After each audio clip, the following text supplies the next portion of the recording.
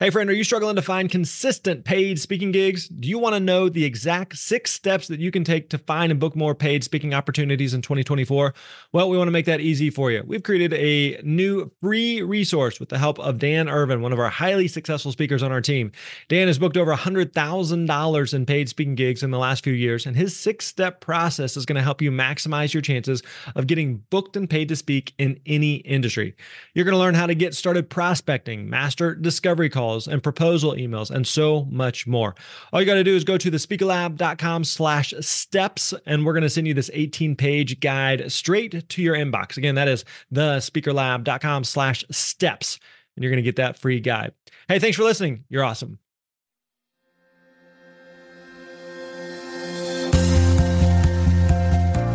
Hey, what's up, friends? Grant Baldwin here. Welcome back to the Speaker Lab podcast. Good to have you here with us today. Hope you're having a great day, great start to the new year. Hopefully you're making a dent and moving the ball forward in your speaking business. Now, if you need help doing that, then I know I've told you about this, but I want to remind you again, in case you haven't jumped in on this, with a brand new book called The Successful Speaker, 5 Steps for Booking Gigs, Getting Paid, and Building Your Platform. The book is going to be out in just a couple weeks on February the 18th, but we want you to pre-order the book now. In fact, we put together several different pre-order bonuses just for those who pre-order. In fact, if you order a copy of the book, we will give you the audiobook for free, among other pre-order bonuses that we want to hook you up with. So don't hesitate. Go ahead and pre-order by going over to thespeakerlab.com/book. Again, that is thespeakerlab.com/book. Remember, the book comes out February 18th, but you need to get a copy of it today. Stop waiting around. Go pick up The Successful Speaker. All right, so today we got a great guest for you. We've got my friend Allison Fallon, who is joining us, does a lot of work with writers and authors about helping understand, finding their voice and finding the kind of the big idea of their message. So we have a wide range of conversation here with Allie talking about dealing with nerves before you speak. We also talk about finding your voice as a speaker. We talk about the value of writing for a speaker and the importance of creating a writing habit. So a lot to get to. Really fun conversation. I think you're really going to enjoy this. So let's jump into this conversation with Allison Fallon. Enjoy. Hey, what's up, friends? Grant Baldwin here. Welcome back to the Speaker Lab podcast. I am so excited to have my friend Allison Fallon here joining us. Allison is one of the nicest people and one of the best writers and extremely smart. She's going to bring so much to the table today in helping us find our voice as speakers. So, Allison, thanks for joining us today. Yay. Thank you for having me. This is wonderful. I feel like we've known each other for 5 years, 6 years. A while, yeah. Something like that. I moved to Nashville in 2013, maybe. So yeah, 6 years. Cool. That's crazy. Crazy. Okay. So first of all, you've done a lot of speaking and work with a lot of speakers, and especially like in the writing space with authors. Kind of give us a snapshot of what your business is like. So my business is called Find Your Voice, and we help authors outline their book idea. I mean, we do a lot of other things with authors, but that's the main thing we do is help authors develop their book ideas. So that really came out of a personal pain point for me because in 2010, I quit my full-time job knowing that I wanted to write a book, and just with just enough naivete to be a tiny bit stupid about it. Like I was just like, I knew I wanted to do this. I've got a little bit of like a risk factor to my personality. So I was like, oh, this shouldn't be too hard at all. I'll just quit now and that will give me all the time I need to do it. And jumped into the deep end and had no idea what I was doing, not only in the world of publishing, but also just how to get an idea to look on the page the way that you imagine it to be in your head. So I spent 3 years really circling the same block over and over again, writing drafts and throwing them away and writing new drafts and throwing them away. And when I was finished with that book, I thought there has to be a simpler way to do this. And then that pain point was really amplified by how after the book came out, I was watching these other writers who I was friends with and connected to in the writing community who were really, really gifted writers, but who were having a hard time getting publishing contracts because they didn't know how to package their idea in a way that would be really appealing to a publisher. So I have a background in education. I have a master's degree in teaching writing. And one of the things we focused on in that program was building curriculums. So I was like, I can write a course that will teach people in a matter of a few months how to write a book proposal document and then how to develop their idea into a book that's going to really like resonate and land with a reader, and how to package it in a way that a publisher is going to find really appealing. So that's what I've been doing since 2013 or so. And so the core of what you do is like you mentioned, working with authors, but you've done a lot of speaking yourself and done a lot from stage. So how does speaking fit into the business? Are you still doing much speaking? I am doing quite a bit of speaking. It's evolved over time because I started out as a memoir writer. And I think this is one really important thing to focus on is that I was a writer first and I got forced into the public speaking part of things because the publisher told me and everyone else told me, you've got to go speak to promote your book. Yeah. So I got pushed into that part of the business I remember my early days of speaking, just thinking like, this is torture treatment. Like I need to carry like a bucket with me on stage because I'm going to puke everywhere. I was definitely drawn to the idea of kind of hiding behind a computer screen and developing my ideas fully before I presented them. And I didn't like the on-the-fly nature of public speaking. And I felt like everyone was staring at me. And it also felt really uncomfortable, just the sheer adrenaline that happens in the human body when you're standing on a stage in front of people. I didn't like that feeling. And so I had to do, in the beginning, especially a lot of work around what does it look like to manage that in a healthy way?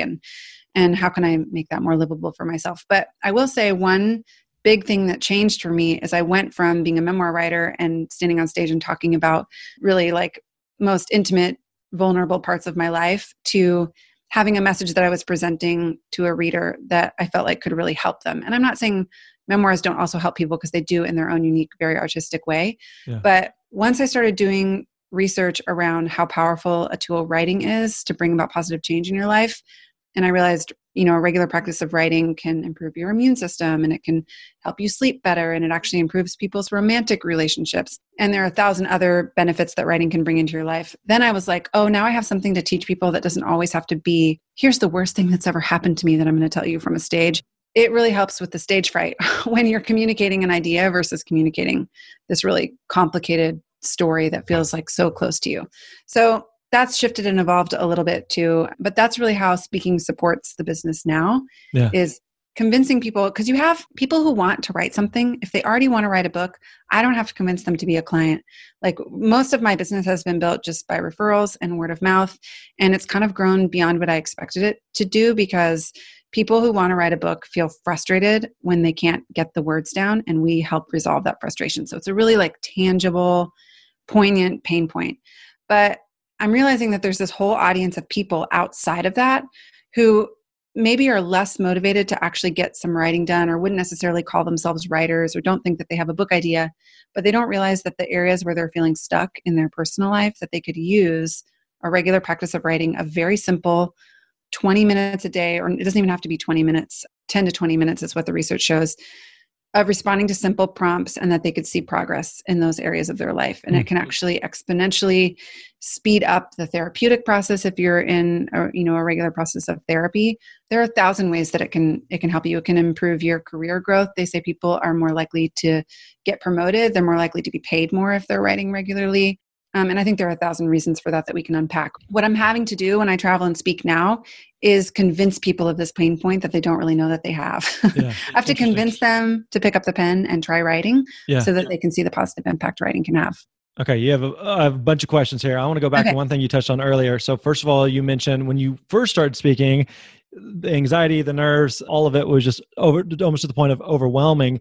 How did you learn to kind of cope and deal with that? So the really simplest techniques that I used were all breathing techniques that just help to calm your body's nervous system. And the best piece of advice that I heard was from Mike Hyatt. And he said to try to think of this as excitement and not nerves. So basically just to reframe it in your mind and think like this is actually your body's way of preparing you for the task at hand. So that was the simplest thing I did. The simplest breathing exercise is elongating your out breath. So if you just breathe in for 4 counts and then out for 6, it slows your body's stress response and calms your amygdala, which is your fear response. So that's the simplest way. And there are a bunch of other breathing exercises you could do. I mean, you could literally Google this. There are people all over the internet that teach different breathing exercises, and some of them are more embarrassing to do in public than others. But if you can kind of like find a quiet space backstage before you go out on stage, then there's some other ones that you can do too. Because it sounds like some of that is also like backstage before you go up. Is there anything that you did during the talk itself? Like I was trying to think through the breathing of like if you really slow down your talk. Because I know for me, I tend to talk fast. But I also found like from the nerve standpoint, I would be nervous backstage. And then usually a minute or two into it, you kind of hit your stride and you feel good. How do you deal with it during the talk? The breathing is harder during the talk. But really, if you just take a pause and take a breath, you'll notice that your heart rate will slow. And then the other thing that works really well for me is just putting both feet on the ground, because I'll notice that when I get nervous, I start to stand on one foot or the other. And if you put both feet on the ground, you feel much more grounded and settled. So those are simple things to do. But yeah, slowing down for me is a big one, because I am the same as you. I talk really quickly and you don't realize that you're not actually taking a deep breath, and your heart rate will speed up when you're not breathing. It's your body's way of being like, we need heads up. Right. So I think thinking of it like that, like, yeah, I've had to think of it literally just like my body is having a response, and this doesn't have anything to do with whether or not I'm qualified to be here. It has everything to do with my body just having a response to the situation. So you're kind of like in this negotiation with your body, and you're like, what does my body need in order to slow this response so that I can deliver the information that is already in my head? Yeah. So I would also walk myself through all these visualizations before I went on stage. One thing I would do is talk myself through the fact that I've been invited to come speak here. Somebody paid for my plane ticket. They're paying me an honorarium. It's like just these reminders to yourself that you're equipped and qualified to deliver this message. And then also I would picture myself delivering this message to one person, which is a trick I use for authors too when they're feeling stuck. I always say to write it like a love letter instead of trying to write it like an essay or a term paper. Yeah. And if you can do that, you unlock the creative flow, or however you want to talk about it. But there's just like a personalization to the message that makes it feel much less intimidating than delivering a message to 1,000 people. If you think like, I'm chatting with my best friend on the phone and I'm telling her something that I think is going to be really helpful for her, and how would I talk about it then? Yeah. And it just sort of frees you up to be yourself. Do you consider yourself more of a speaker who happens to write, or an author who happens to speak? An author who happens to speak. Although, I mean, the skill sets are shifting to the point where I'm more confident in my skill set on stage. And I do think, I see myself on bigger and bigger stages as the business grows. I think it's the best way to get the message out there, because not everybody's going to pick up a book. And so you have a better opportunity for reaching a wider audience on the stage. But it's like anything, like we have the things that we're initially drawn to and that we're initially good at. And then I think there's this myth that if I'm not initially amazing at something, that I should give up on it and it's not worth the effort. And I think if you can see the benefit of public speaking to your business, or to selling books, or whatever it is that you're doing, or to delivering a message that you think of as your legacy or something you want to leave behind when you go, then you kind of like grab onto this like a higher purpose, I guess. And you just say like, I'm going to figure out how to do it. Like anybody can learn any skill. So I can learn how to public speak. Right. Yeah. It's one of those things like you get better with over time, and the way you get better is that you practice. And so you can't just, again, sit home and think, wow, I mean, someday I wish I could be a better speaker. Like that doesn't change anything, but actually getting on stages and working at it and knowing that like sometimes it's not going to go well and sometimes you're going to bomb. That's part of the experience of it. So I'm curious also, since the core of what you do today is helping authors and writers like find their main idea and find kind of the big idea. I have all these different thoughts swirling in my head. I know there's something there. How do I create some type of framework or context that I can explain this to, in the form of a book or speech or whatever it may be? It's a similar challenge that a lot of speakers have, is trying to get clear on what they speak about, figuring out what is relevant, what makes sense for an audience. So can you kind of talk us through like, what's that process for someone who would come to you and say, I have all these ideas, I have all these stories, I have all this history, I have all these examples, I have all this stuff swirling around. And I'm just trying to figure out, there's a talk in there somewhere. There's a book in there somewhere. I don't know how to make sense of it. Yeah. The advice I have is what we always do with authors is look for the one common thread. So when someone comes to me and they're like, I think I have a book idea, but I'm not quite sure what it is, I just start asking them questions. Okay, tell me what makes you want to write a book. All right, well, what could you see the book being about? What other kinds of books do you feel like this book could look like? How would it look the same as that book? How would it look different? So I just go down a long line of questions just to try to get them talking about the idea. And what I find is when you get someone talking about their idea or ideas about life, they can pretty much talk forever. I mean, all of the information is in there. It's just a matter of pulling on the right thread to get it to come out. So then I think of that part of the process like just a brain dump. It's like taking a junk drawer and dumping it upside down on the table so that you can at least see everything that's there. And then we start looking for commonalities between all the things that they're talking about. And it's really hard to see this yourself. So if you're trying to develop your own idea and you're not pulling anyone else into the process with you, chances are you're getting stuck. Or maybe you're not getting stuck, but it might just take you a little bit longer to get there to where you can see it, because there's like a window of objectivity for your own work. So like for authors, I say like, write a draft, put it away for a week and come back to it, because you need that window before you can really come back and be objective about your own work. But you're going to have more of those windows to be able to come back to what you're working on and see it objectively. But what we're looking for is the one common thread. And there's always a common thread. And sometimes the common thread hits on like, let's say there's 100 items on the table from the junk drawer. Sometimes the common thread hits on 80 of the items and 20 of them have to go. Yeah. And when I'm working on a book with an author, I just tell them those are the 20 things for your next book. Or those 20 things just don't belong in the book. They don't fit for the reader. But that's a really great way to start to narrow in on the message, is to look for what are the commonalities between all these things that we're talking about. And sometimes what happens too is, I'm sure this happens for your speakers too, but you find the one common thread and then that person goes, I don't want to write about that, or I don't want to talk about that for the next 10 years, you know? And then you have to make some hard decisions. It's like, well, is that the thing that's is there another reason that are you willing to do it because it's going to grow your business, or because it's a really great business idea? Like maybe the book is there's a need for it in the market. And so you want to write a book about like grooming cats or something because everybody's searching this on Amazon and it's going to make you a lot of money.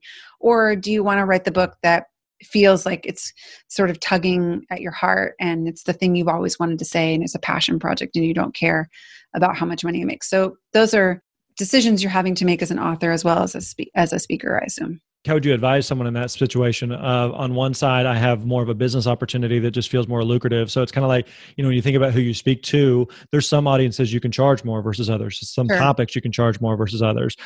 So going that direction from a business opportunity standpoint versus, and maybe I don't really care that much about those things. I just see an opportunity versus like, here's this thing that I'm deeply passionate about over here, although there may not be as much of an opportunity, or it may not be as lucrative, or I may not even be able to make a living from it, but I really care about this topic over here. Yeah. How do you find that right balance?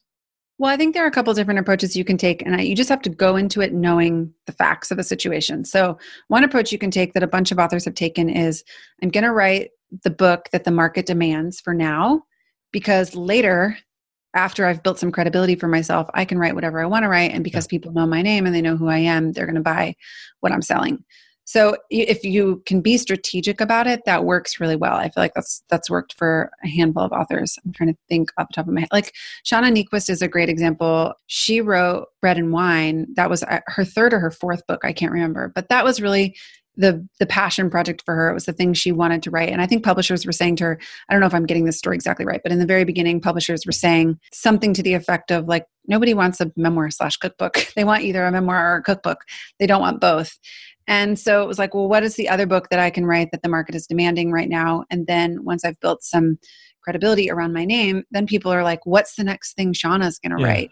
And then you can write Bread and Wine. So that's one approach you can take. Another approach you can take is just to say, I don't really care what happens with this book from a business perspective. I have a message that's been put on my heart that I know I need to say. And it's kind of like a therapeutic process for me to sit down and actually write it. And I feel like something sort of spiritual is happening. And it feels like, I've got like maybe a moral imperative or something to say this to the world.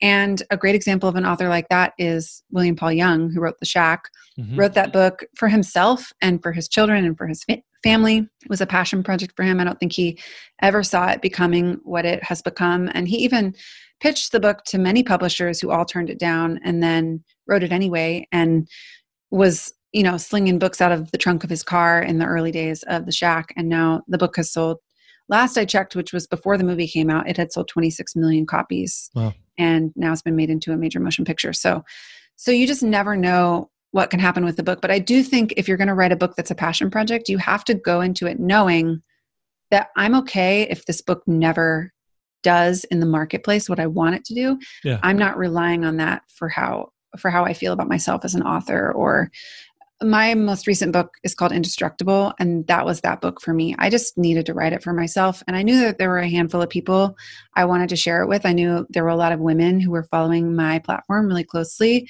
who needed to hear the like nitty-gritty details of the story that I had been walking through. I'd been in an abusive marriage and had gotten out and was finding a way to recover from, the past 5 years of my life.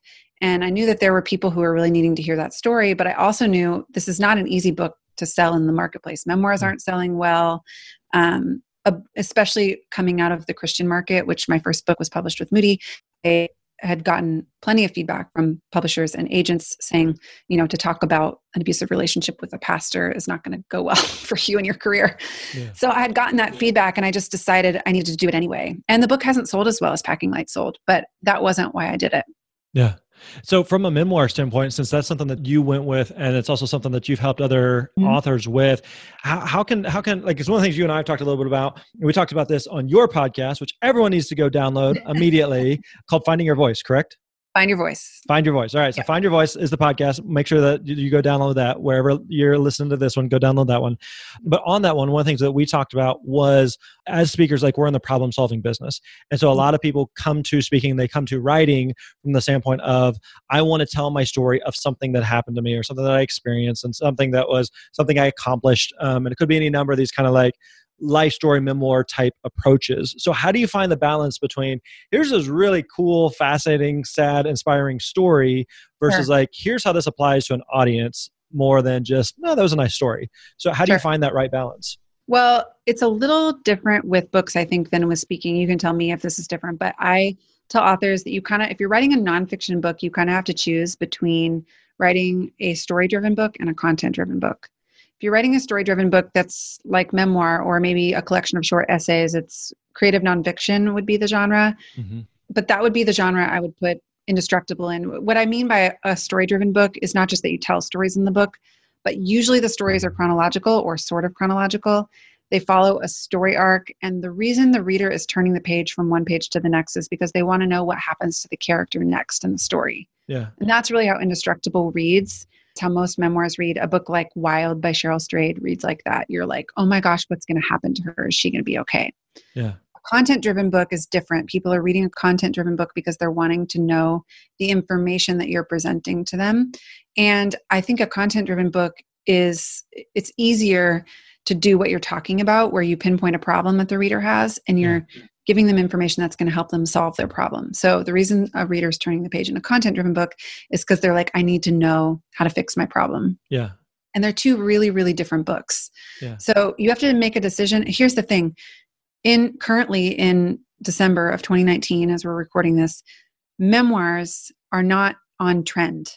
They were on trend for a while, like in the marketplace. They were selling like hotcakes. I mean, Elizabeth Gilbert's Eat, Pray, Love, I think that was like, at the height of when memoirs were selling really well. And a couple of memoirs lately have sold well. Hillbilly Elegy sold really well. Educated sold really well. So there's still memoirs that are coming out that are selling well. But what I'm finding working with authors and pitching books to publishers is publishers are much less likely to take a risk on a memoir because it's harder to position it in the marketplace. Yeah. When you're positioning it next to You Are a Badass or Girl Wash Your Face or these books that are not memoirs, they're not story-driven books, but they're inspiring nonfiction books teaching people how to build a business or make more money or grow in confidence or whatever it is, the information that you're teaching someone. So like if an author comes to me and they're like, I have this really important story that I want to tell. I don't want it to get lost. I want my kids to know this story. I want to share it with the world. I feel like people will say like, I feel like God told me I'm supposed to write this story, or I feel like I'm meant to write the story or something. And I just need them to know ahead of time that it's really hard to sell a memoir in the marketplace. And that doesn't mean that you shouldn't write it. In fact, one of the reasons that I started Find Your Voice is because I feel like if someone's been given a book idea, they've been in a way commissioned to write that book. And it doesn't really matter what happens with the book. It can be like a creative, like we have a client, for example, a woman who has 4 children who has stage 4 cancer, and she wants her kids to know her after she's gone. Yeah. So getting her words down, she has a completely different motivation than someone who's building a business and needs a lead magnet. So it's just about determining what your motivation is, what your expectations are for what the book will do, what your strategy and plan is, and then being realistic about those expectations. You can curb this. There's this disappointment that can follow when you have an author who's like, I've got this artistic creative idea and I know I need to get it out in the world and it's going to sell like gangbusters. And it's like catching lightning in a bottle. Maybe it does and maybe it doesn't. And there's just not as many ways Yeah, because you mentioned like with the memoir thing, that memoirs were hot a few years ago, and now they're not less as much or less so. So it seems like maybe I don't know if it's the type of book or the type of speech or the audience or the topic, that some of it is a matter of being right place, right time. How much of that do you think is the case? Totally. I'm trying to think of what the quote is right now, but you can manufacture your own luck is what I'm getting at too. So yeah, some of it's being in the right place at the right time and Yeah, the right idea coming out at the right time, but also some of it is just hustle, I mean, yeah, like I know some of the backstory because Don Miller is a friend. I know some of the backstory behind Blue Like Jazz and how that book really took off, which I mean, it's been 20 years since that book came out. But you think there are some aspects to the story which are very like he got lucky, he caught lightning in the bottle. And then there are other aspects to the story where Don's a very good businessman and he knew exactly what to do and the right people to talk to, and he wasn't scared to make the ask.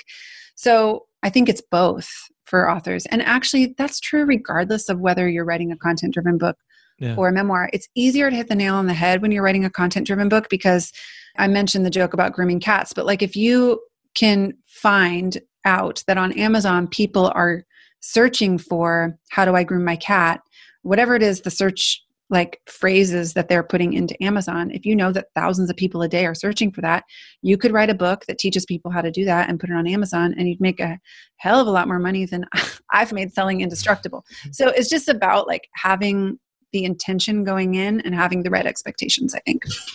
So as someone who helps work with authors and just finding their voice, I know one of the challenges is that you can kind of help with is helping people like differentiate their topic or their message from others that are similar, So for example, you mentioned a mom that is dealing with cancer. Again, not to diminish or take anything away from her, but there's a lot of people who deal with cancer who could speak on that. So, or Sure. who could write a book on that. So what would you say to a speaker who's trying to think through like, okay, I want to speak on, customer service. It's a thing I'm really passionate about. And I know it's something I can help companies with, but I know that there are thousands of other customer service speakers that exist. So is there a way to think about like how to differentiate yourself from others who are doing something similar? So an activity that I have authors do, and speakers could do this really easily too, is choose 3 books that they either really admire or who they kind of see their book being like. So somebody that they want to emulate, and you could do this with 3 different speakers too. And for each of the books, I have them list how they're the same as that, their writing would be the same as that book. So it could be something as simple as like the length would be generally the same.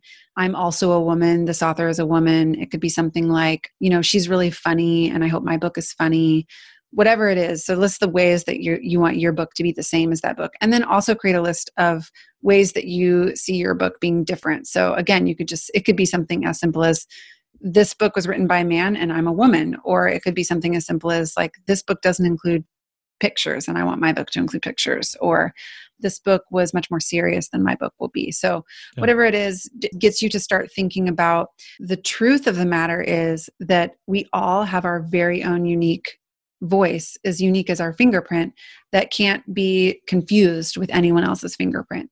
So it's a matter of really figuring out how to define that and explain it, and then how to lean into it and how to make sure that you're using it over and over again. Like we all have our own unique cadence when we speak. We have our own unique way of delivering a message. Like I wouldn't consider myself a particularly funny speaker, but things that people would say about me when I'm on stage is that I'm very insightful, or I'm really vulnerable, or I'm very sincere. So what are the things that people would say about you when you're on stage, and how is that different than the next person who might deliver a very similar message? The other encouragement that I give to authors, and this works for speakers too, is sometimes it takes the same message delivered a bunch of different times in different ways for it really to resonate or sink in finally for a reader. So like, this is the first example that comes to my head, but like books on money, right? You have like, You Are a Badass at Making Money. You have like The Millionaire Mindset. There are dozens of books out there about changing your mindset and changing your finances. But you could read 6 different books or 8 different books or 10 different books all on the same topic. And there could just be one that's said in the right way, or because it's spoken by a woman instead of by a man, or someone younger instead of older, or someone who came from your same background. Finally, it clicks for you and it sinks in. That's just the encouragement that I give. Just don't think that just because there are other speakers out there like you, or other books out there like the one that you want to write, means that yours doesn't need to also exist. It can be a motivator to be like, how can I make mine better Yeah. than the ones that have been made in the past. But how can I serve my customers better? How can I give them better information? How can I make it simpler? How can I make it clearer? How can I make it more engaging?